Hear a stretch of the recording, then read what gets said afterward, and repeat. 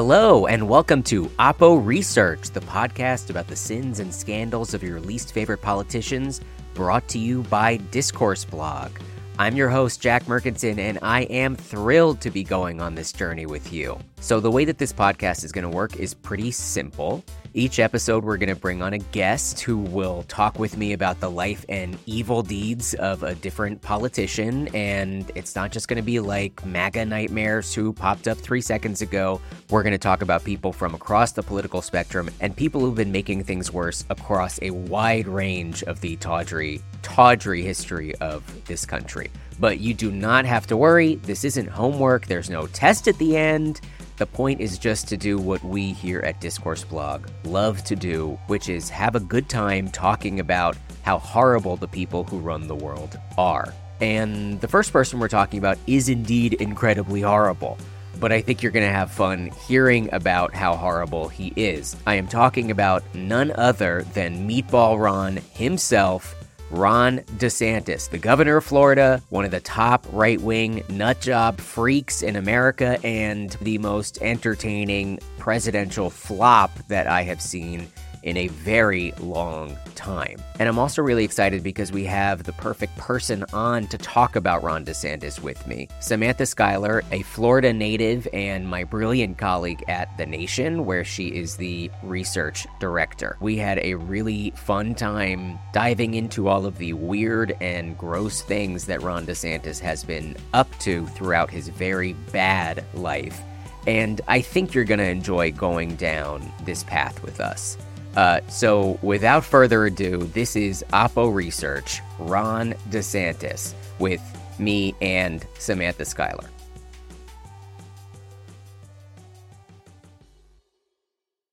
Sam, hello. Thank you so much for being here. Hello, Jack. It's nice to see you. It is great to see you, too. And before we get started, can you talk about why Ron DeSantis interests you so much? Yeah. I guess aside from him being truly like a stone cold freak, I am from Florida. I went to school in Florida. I have a lot of friends still living there. It's a state that's very close to my heart. And so everything that he's currently doing to the state, I've been watching it and feeling it very personally. And the only way that I can control that is by learning a lot of things about this freaky freak man. Well, I'm very glad that you have learned so much because it means that we're going to have a lot to discuss. One of the things that I want to get into down the line is why politicians from Florida hugely fail to translate outside of Florida. Like, what is it about the weird ass energy in Florida that creates people like DeSantis? No offense to you and everyone else from Florida, obviously. It's absolutely true. Like, the scorching light of going on the national stage is a little too much for a lot of Florida politicians. Yeah, including poor Meatball Ron. And we're going to get into all of that. But first, we're going to talk about the early Ron DeSantis right after this little break. Stay with us.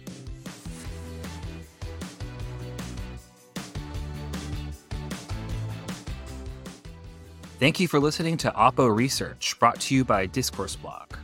Discourse Blog is a worker-owned leftist politics and culture site. We write about uprisings, the woeful democratic establishment, the conservative death cult, bad journalism, bad bosses, workers, online nonsense, and naturally, the discourse. For a limited time, Oppo Research listeners can get 20% off an annual subscription to Discourse Blog by going to discourseblog.com/research.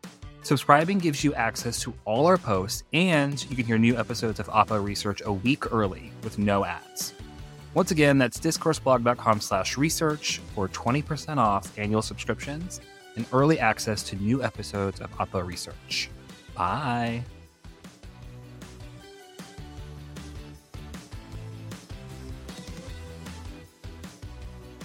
And we are back. So, Sam, can you talk about where Ron DeSantis is from, what his deal is when he's a kid, and what he gets up to?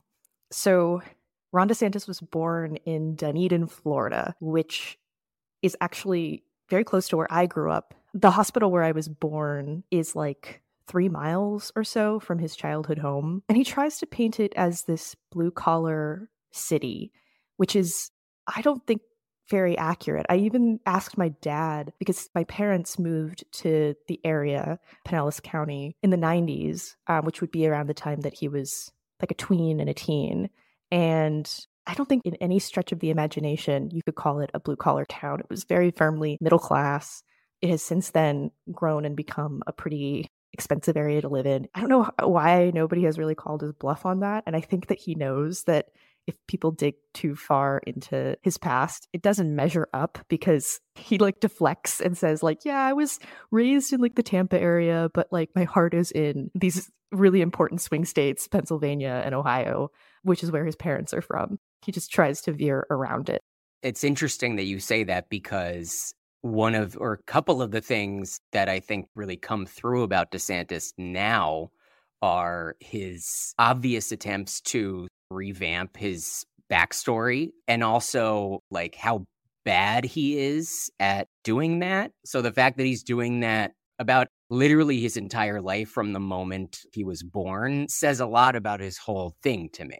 Yeah, it's pretty funny. He just has to fabricate a lot of things to make his whole deal coherent. I was talking about this with someone I know, and we agreed that he's just this empty vessel, and he's ready to be anything or anyone that'll get him power or get him ahead. And he's kind of indifferent about what he says or who he becomes, which comes across. It's very obvious that there's nothing behind his eyes. But like if you compare him to other conservatives who have been on the front lines of the culture war, like Pat Buchanan or George Wallace, they had like a very sentimental attachment to where they grew up. And that is just not the case with Ron DeSantis. He glosses over it, except for the baseball stuff. He really hits that hard. Okay, so let's talk about the baseball stuff then. When does he get into baseball, and why is the baseball stuff important for our understanding of Ron DeSantis? Yeah, I'm not sure when he gets into it, but he is in the local Little League throughout middle school. And his big claim to fame is that his team made it to the Little League World Series. He brings this up whenever possible. When I was 12, my Little League team out of Dunedin, Florida, made it all the way to the Little League World Series in Williamsport, Pennsylvania. Okay. So, back then there were 4 American teams. So we had to win local, sectional, state, southern region with 13 states, and then go to the World Series. In fact, his team auctioned signed Ron DeSantis baseball cards, which you can still find on eBay. Oh my God. It's very embarrassing. And like of him as a like middle schooler? No, as an adult. Oh, as an adult. As a full-grown adult. Oh, like so even worse. Absolutely even worse. So they're not like vintage. They're like Ron DeSantis now hitting a baseball. Okay. Yes. Yeah, that's very sad. Yes. Actually, they loved the idea so much that they created another set of baseball cards, but this time it was like military baseball cards. Jesus Christ. And so instead of him like hitting a ball, he is wearing his uniform from when he was in Iraq. And not only that, but apparently, and I don't know anything about baseball cards, apparently some baseball cards come with a relic of some kind. And the relic that they chose was a piece of Ron DeSantis's boot from when he was in Iraq. He like found extra boots in his closet, and he was like, oh, we'll add this to the treasure pile. And so at least 10 people have pieces of Ron DeSantis's boot that they can pass down. I am just closing my eyes in speechless despair. Yeah, it's very dark. It's great to know that he's still dining out on his Little League success this many years later. From all accounts, he was a pretty good player. But the thing is, when he talks about it, it's nothing that he talks about with like emotion. Like he talks about it in his autobiography in terms of like how it reflects on him as a politician. Not that he loves baseball and like the sport makes him happy, but that it showed that he was a go-getter and a leader and worked hard. And that's just so sad. But again, it feels very sort of apropos about his utter lack of an ability to like perform the role of human person. He can perform, but just not convincingly. And that's what the people want. The people want like to feel persuaded that this person is not an alien. And it's also weird because like He gives off like no jock energy to me. Like if you looked at him, I would never be like, oh yeah, that guy was a star baseball player, but he was. Yeah, he was. He has like a Poindexter voice. So anytime he opens his mouth, That's true. it sounds like he's saying, well. And that just doesn't fit with like a baseball, captain of the baseball team vibe. Yeah. How do we end up $32 trillion in debt? And a lot of it was how they handled the response to COVID. I mean, they did trillions and trillions of dollars, very little to show for it. The response was poor. But what the Congress has done, they've basically locked in that level of spending. That's a good Ron DeSantis. Have you been practicing that one? I've been truly watching too many interviews with him. And you know what I've noticed? He develops beads of sweat on his top lip every single time. He is like working in overdrive, half moons in the palms of his hands, like real tense. So he takes baseball all the way to Yale. And there was just this New York Times article about how he threw himself into the Yale and then Harvard sort of atmosphere. I should say at this point, my dark, shameful secret, I also went to Yale, not at the same time as Ron DeSantis, but I carry that scarlet letter around with me as well. So here's some of what I read about his time at Yale. First of all, he was the captain of the baseball team when he was a senior, which the New York Times in this big story has this very funny section. This is what they write. As a senior, Mr. DeSantis was elected captain, which his closest Yale friends have sometimes presented as a testament to his leadership qualities. According to other former teammates, however, there were no other contenders. The team had few seniors that year, and Mr. DeSantis was a starting outfielder. He got it by default, essentially. That's so funny.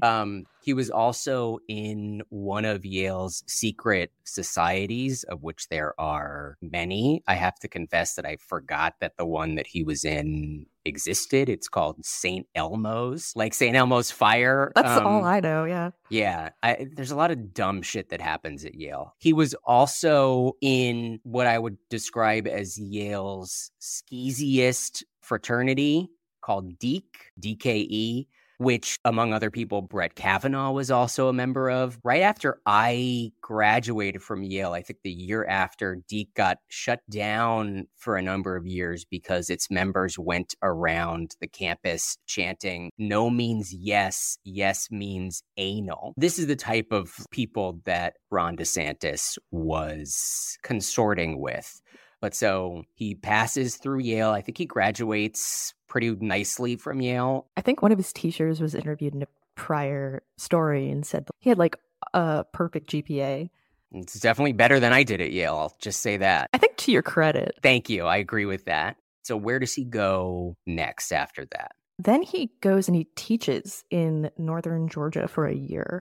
This is where the photo that Trump posted with the high school girls comes from. You mean the rumors that he's some kind of pedophile? Yeah. But there's no truth to those rumors that we know of, or is there? I don't know. It's all alleged. And I just don't, like, he's just not a sleaze. He's just so desexualized and, like, he's many terrible things, but I can only see him being extraordinarily awkward. Watch me get proven wrong. If we record this and like suddenly some evidence comes in, we'll come back and I will eat crow. Everything. Absolutely. Yeah, the full Wendy Williams. And so then he goes to Harvard Law, and then he enters the military. He goes to the Navy. He's a JAG. Judge Advocate General, just like the TV show. And a few good men. And a few good men, yes, true. And so what does he do in the military? He's a prosecutor. He does a lot of different things. There's been a lot more reporting about his time in the military. There's like a good Tampa Bay Times piece about it. He uses it to bolster his points. Like, when I was in the military, we did this. And he uses a lot of military terminology. He just drops it when he wants to sound powerful. He was at one point at Guantanamo, There was an investigation that found he had been witness to force feedings. And he actually talked about this with CBS Miami back in 2018. And you actually had 3 detainees that committed suicide with hunger strikes. So everything at that time was legal in nature one way or another. So the commander wants to know, well, how do I combat this? So one of the jobs of the legal advisor would be like, hey, you actually can force feed. Here's what you can do. Here's kind of the rules of that. Correct me if I'm wrong. Reporting has alleged he was an enthusiastic witness. Isn't that correct? If I recall, it was sort of like he and other officials, the person who was being force-fed, being tortured, had said that he noticed that they were smiling. And this is one of those former Guantanamo detainees, Mansour Adaifi, talking about DeSantis with Amy Goodman on Democracy Now! Earlier this year. So during the feeding, a group of officers arrived with the interpreters, with the interrogators, campus staff, medical staff. They were behind the fence, and I saw one of them was Ron Desantis in a military uniform, and he was while I was screaming, yelling because I couldn't breathe of the inshore, and was like I was bleeding because they really insert a thick tube through my nose.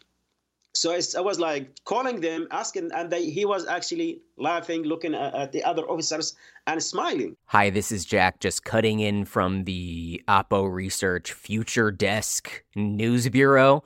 Since we recorded this episode, the New York Times released a report about DeSantis's time at Guantanamo Bay, in which it said it had interviewed a lot of people who had been there and looked at records and came to the conclusion that it could not find any evidence to corroborate the allegations made by these prisoners at Guantanamo about DeSantis.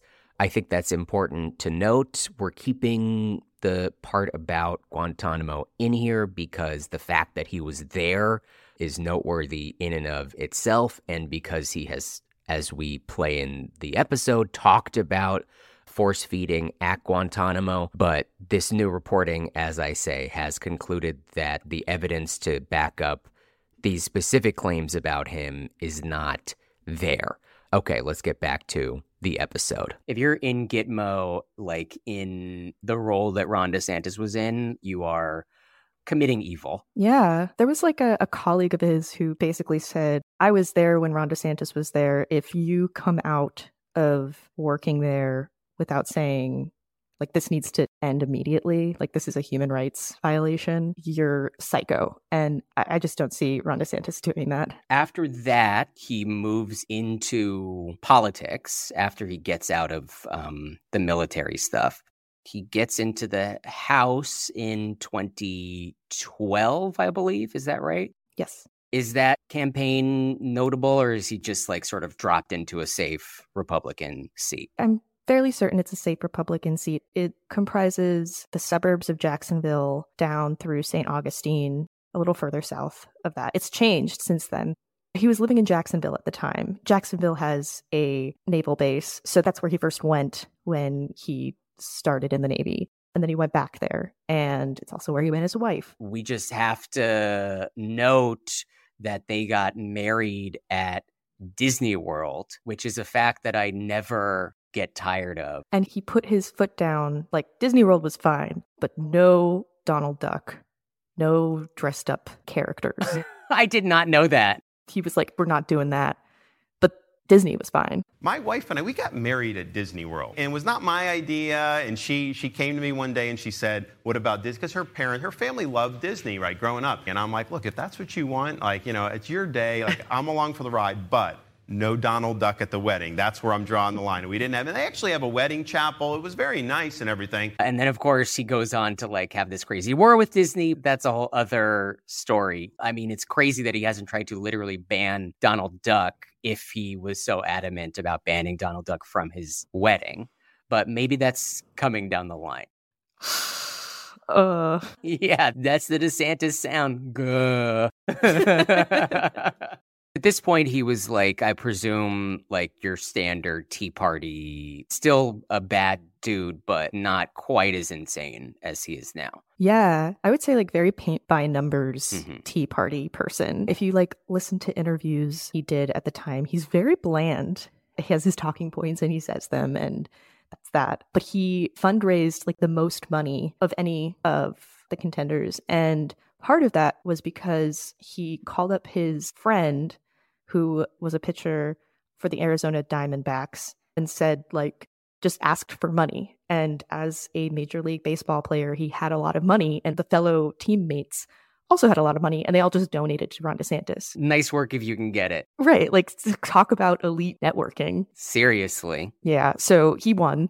And as I understand it, he was just like some guy. He was part of the Freedom Caucus, but he left when he was told that they all needed to vote for the same things. Well, I had never run for office before, so it was a big step, but I was concerned about the direction of the country, both in terms of the debt that we were mounting, the out-of-control spending, the big bureaucracy that seemed to work for people in Washington and hurt a lot of the people back home. And so I was a guy that had a record of public service, serving in the military, serving in places like Iraq and Guantanamo Bay, and I thought I would be able to offer some new ideas and come up here really dedicated to the limited government principles that made the country great. I don't know, in thinking about his time in Congress, because he's so clearly a behind-the-scenes player. Like, he's built for that. He's built like the evil right-hand man, like doing the plotting. But he doesn't do that. He instead tries to be the charismatic evil guy. And it clearly doesn't work. People who knew him when he was young have said that he always wanted to be president, which is a sure sign you are evil. 100%. But like in Congress, I think that he realized that like, oh, this is not the path that I'm going to take to get the presidency. I need to take a different tack. And so then in 2018, he runs for governor, gets the coveted Trump endorsement, but it's a very close election. The margins are really slim. And Andrew Gillum, as exciting as he was as a candidate, the Democratic Party either did not vet him or did not care or was just like, this is the best we could do. But the end result was the same, that Ron DeSantis won. So he's elected governor. He starts in early 2019, and that is when the real craziness begins. And we're going to get into that right after this.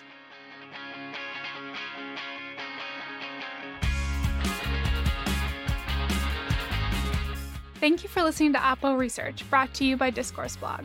Discourse Blog is a worker-owned leftist politics and culture site. We write about uprisings, the woeful democratic establishment, the conservative death cult, bad journalism, bad bosses, workers, online nonsense, and naturally, the discourse. For a limited time, Oppo Research listeners can get 20% off an annual subscription to Discourse Blog by going to discourseblog.com/research. Subscribing gives you access to all our posts, and you can hear new episodes of Oppo Research a week early with no ads. Once again, that's discourseblog.com/research for 20% off annual subscriptions and early access to new episodes of Oppo Research. Thanks for listening.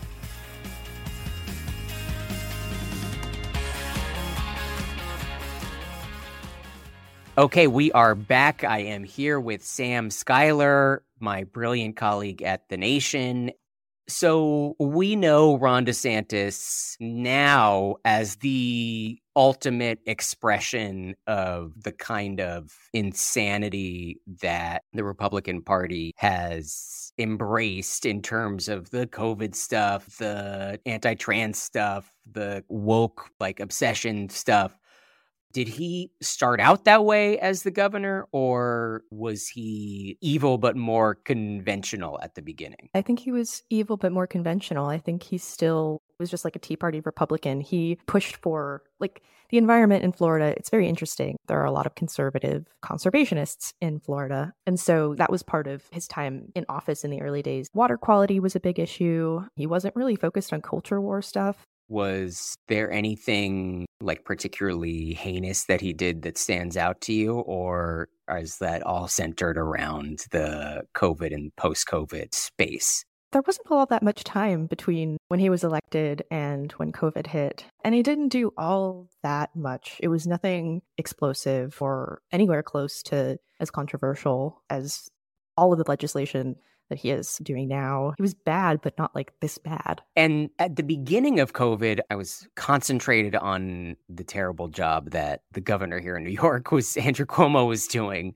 So I wasn't fully like on the Desantis wavelength, but I feel like at the beginning, he was sort of, a stern COVID guy, like serious lockdowns, like get your vaccines. Is that correct? Yeah, that's correct. It was very reasonable what he was saying. If you maintain appropriate social distancing, you're not going to probably infect anyone or get infected. If you're not in a situation where you can avoid the 3 C's or where you can appropriately social distance, wearing the face covering will help you. And I think it really speaks to the practical politician that he initially, that launched his career. He was just doing what anyone would do in a crisis situation like that, which is too bad because it changed. Why do you think it changed so dramatically? What happened to make him swerve that emphatically into the lane that he's now occupying? I mean, obviously, the politics around COVID changed a lot, so that's clearly a motivating factor. But why do you think in particular that he went so all the way to the other end and was so determined to be seen as doing that? What was going on there? I'm sure something shifted in the Republican Party that made it very clear that the Trump base was who you needed to pander to if you wanted to continue to have power. But I think, personally, I can't pretend to know what's going on in his brain, but he's the guy who thinks that he knows best. He takes in all of the information and then he makes an assessment and acts on it. There's this anecdote that he tells that's supposed to be heartwarming where Casey DeSantis comes back from being told that she has breast cancer, and Ron DeSantis immediately goes to the computer and looks everything up and eventually tells her, actually, I think you have a pretty good chance. What I'm reading here is that you will definitely make it through this. It's that's not what anyone wants to hear. You don't want someone saying, I've been doing a lot of research. You don't want that. But he truly thinks of himself as someone who, if he takes in enough information and processes it, he will make a decision that is the most rational and the correct choice. He's a technocrat. He is technically savvy and prides himself on being the expert, even though he is not the expert. I am speculating, but I'm pretty sure that there was a point where he realized that, and he says this too, that COVID didn't really spread outdoors. And I think that he made a really risky decision to go all in and to oppose COVID protections. He made a cost-benefit analysis and he just decided not to be cautious. And I think that that's a very, it's putting the people that you govern, their lives are in your hands. And he, I think, made a political decision to risk that. I guess if I could add to your psychoanalytic speculation, and I say this having now watched him on his presidential run and watched him flop so hard, he maybe said to himself, I am never going to win these people over, with my personality or my campaigning skills. And the way that I'm going to win people is by doing shit and doing the craziest shit that I can. And if I do that, then that's going to be the thing that puts me over the line with them. Yeah, I think he saw COVID as this opportunity to act in a way that would have a huge national impact. He wanted to be the doer. And what better way to do than to quote unquote save the state, risking the population of Florida in the process. Those lockdown policies were destructive. The mandates violated people's freedoms. It's driven a lot of people into drug and substance abuse, despair and depression, and yet nobody is taking responsibility for doing any of this. In fact, you're now seeing in certain pockets of the country a move to reimpose things like mask mandates. We know this didn't work, and yet they're trying to do it again. They won't do it in Florida because we banned any type of mandate, so you're not permitted to do it. You have a civil right in the state of Florida to breathe clean air without having a piece of cloth forced on your face. I can tell you, when I'm president, we are going to bring a reckoning. That's Fauci, the CDC, NIH, all these organizations. You say he's technically savvy, and one of the things he's becomes very savvy about is figuring out how to use the levers of power that he has as the governor to his advantage.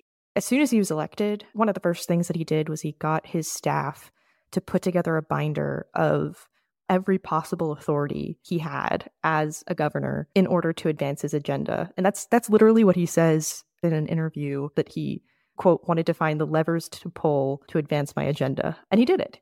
It's very creepy, the laser precision that he has been using. And I think that what's happening now is the result of him using that binder. He just takes in all of the information that he can and then acts on it like a robot.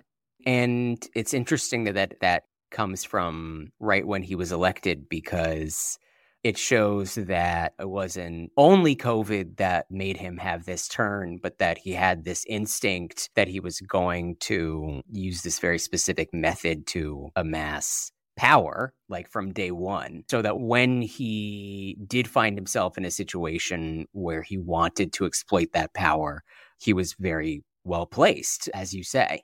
And so, I mean, the amount of terrible shit that he has done is kind of unreal when you go through it.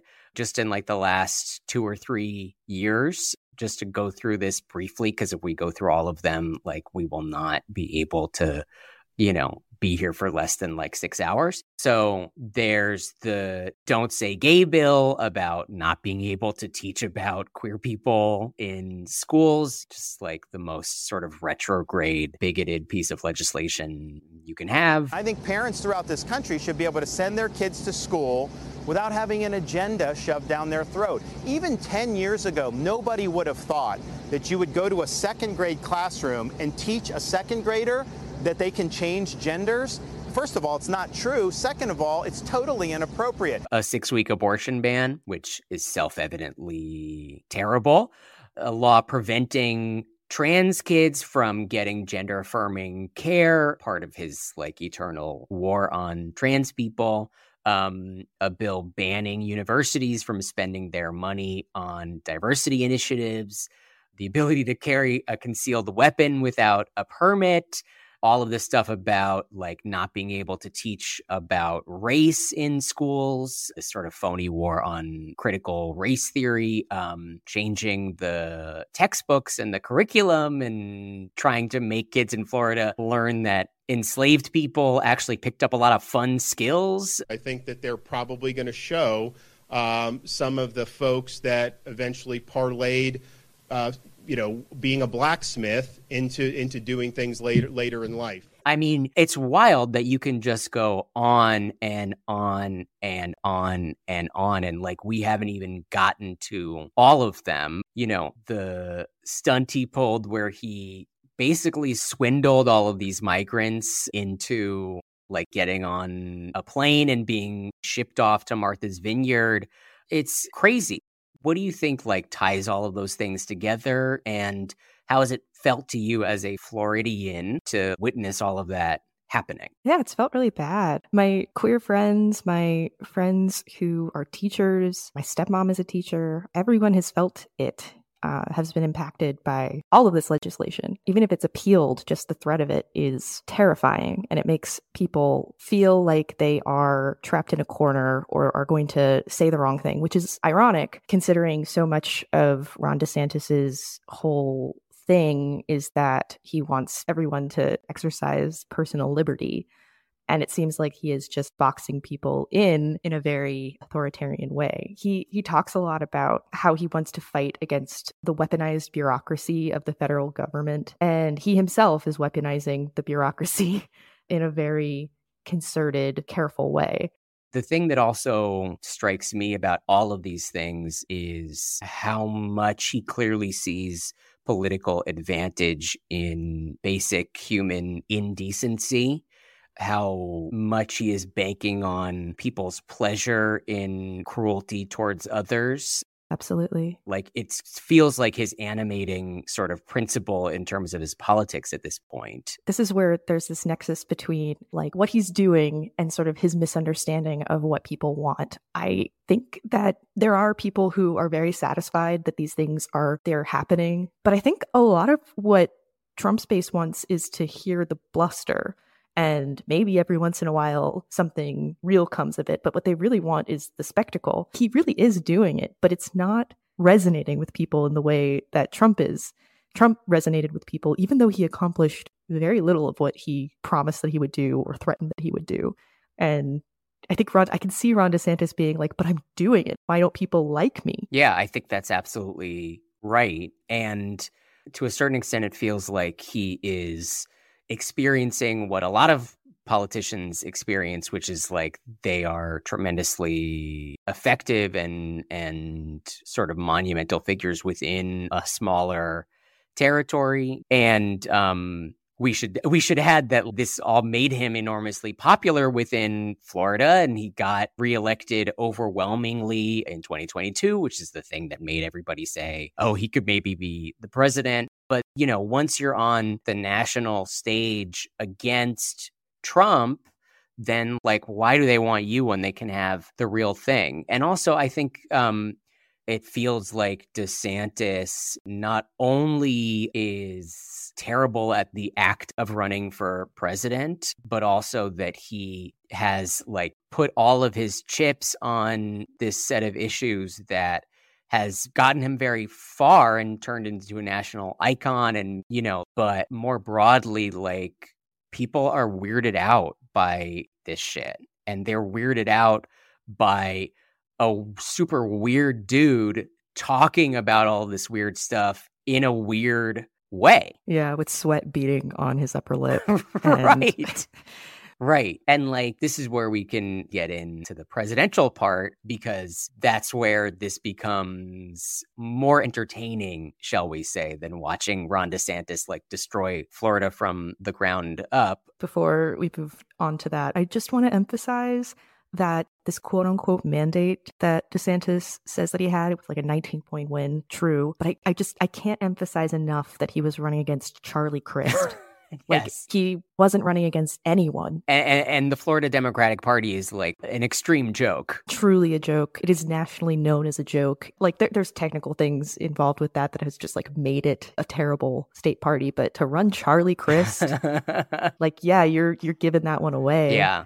That's when you know you got nothing. This is a good point to just ask, and I hope you don't get offended by this as someone from Florida, but it seems like a lot of politicians do nicely in Florida, and then when you take them out of Florida, they're revealed to be super weird freak people who really can't cut it elsewhere. I say that as someone living in New York, which is sort of home to kind of the same disease, which kind of makes sense because New Yorkers and Floridians are always going back and forth.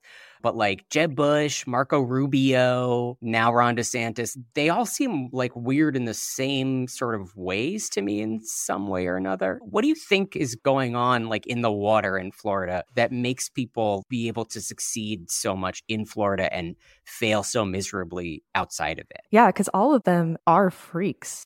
I think that like running in Florida, you get a false sense of security.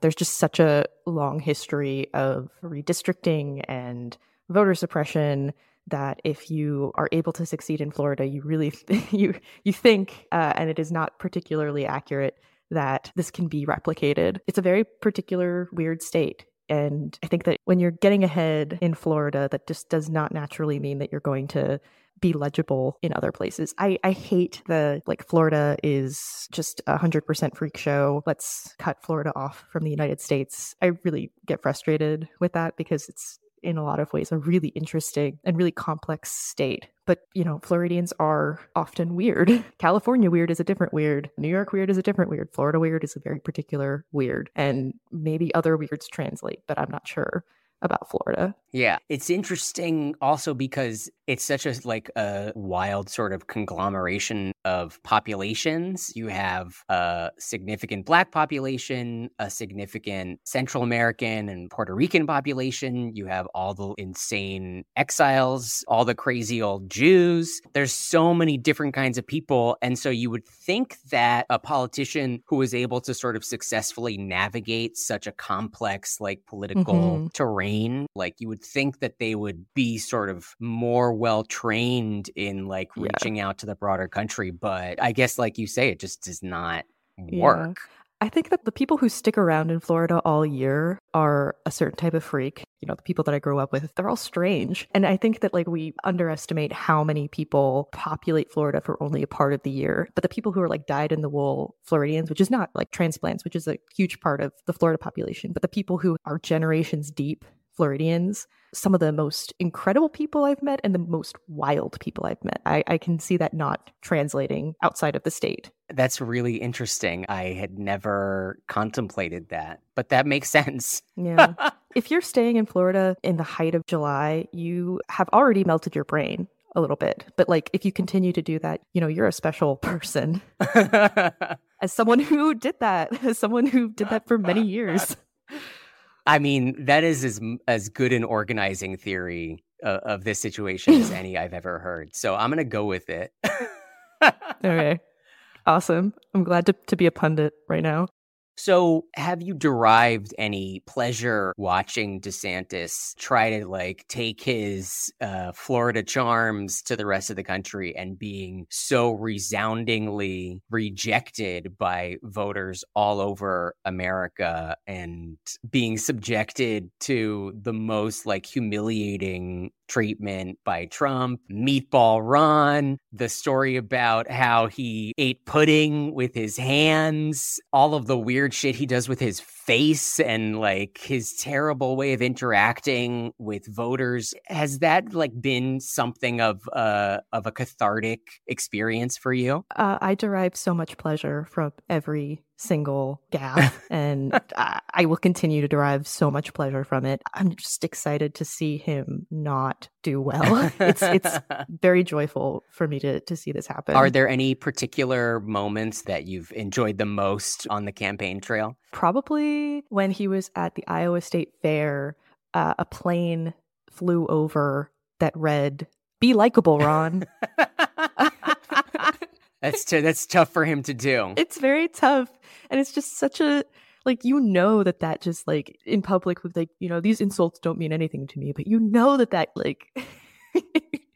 You can see the failure in his eyes. You know, like when Melania Trump tweeted like about the dolphin, like what is she thinking? What is she thinking? You don't have to do that about Ron DeSantis. It's very clear what he's thinking. He's thinking like, get me the hell out of this. Yeah. He is not built for it, which is why he must know that he is not cut out for the spotlight. If he wants power so much, there are routes where you have just as much power and you don't humiliate yourself. I think my favorite moment from the campaign trail so far was when he was like talking to a little girl and he was like, "What are you drinking there?" And she said, "Oh, an icy." And he said, "That's a lot of sugar." Like, what is wrong with you, man? Oh, what is that? An icy? Yeah, that's probably a lot of sugar, huh? Good to see you. Just be like, "Oh, like I love ices. Who doesn't love an icy?" Or, okay, and then move on. But he is like his mind inputted interaction with child and must start conversation, must say something, and that was what came out. It seems obvious that Ron DeSantis is not going to be the Republican nominee in 2024. And I mean, it seems to me like he's also sort of destroyed his chances of ever becoming president, or at least for a long while, because by now setting himself up as an anti-Trump figure. And not even a good anti-Trump figure. Like, he hasn't even come out swinging. He will only say some things that allude to Trump, but he doesn't like actually say it with his chest. So like, what's going to happen? Do you have any thoughts about like what the future holds for him? Or do you think that the failure of the campaign is sort of devastating enough to have permanently tarnished his political future? Where do you think this is headed? I think he's going to run again.